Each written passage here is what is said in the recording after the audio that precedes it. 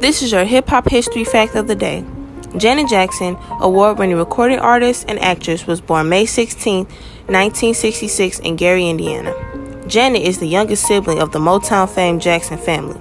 She is best known for hit singles like Nasty, That's the Way Love Goes, I Get Lonely, and All For You.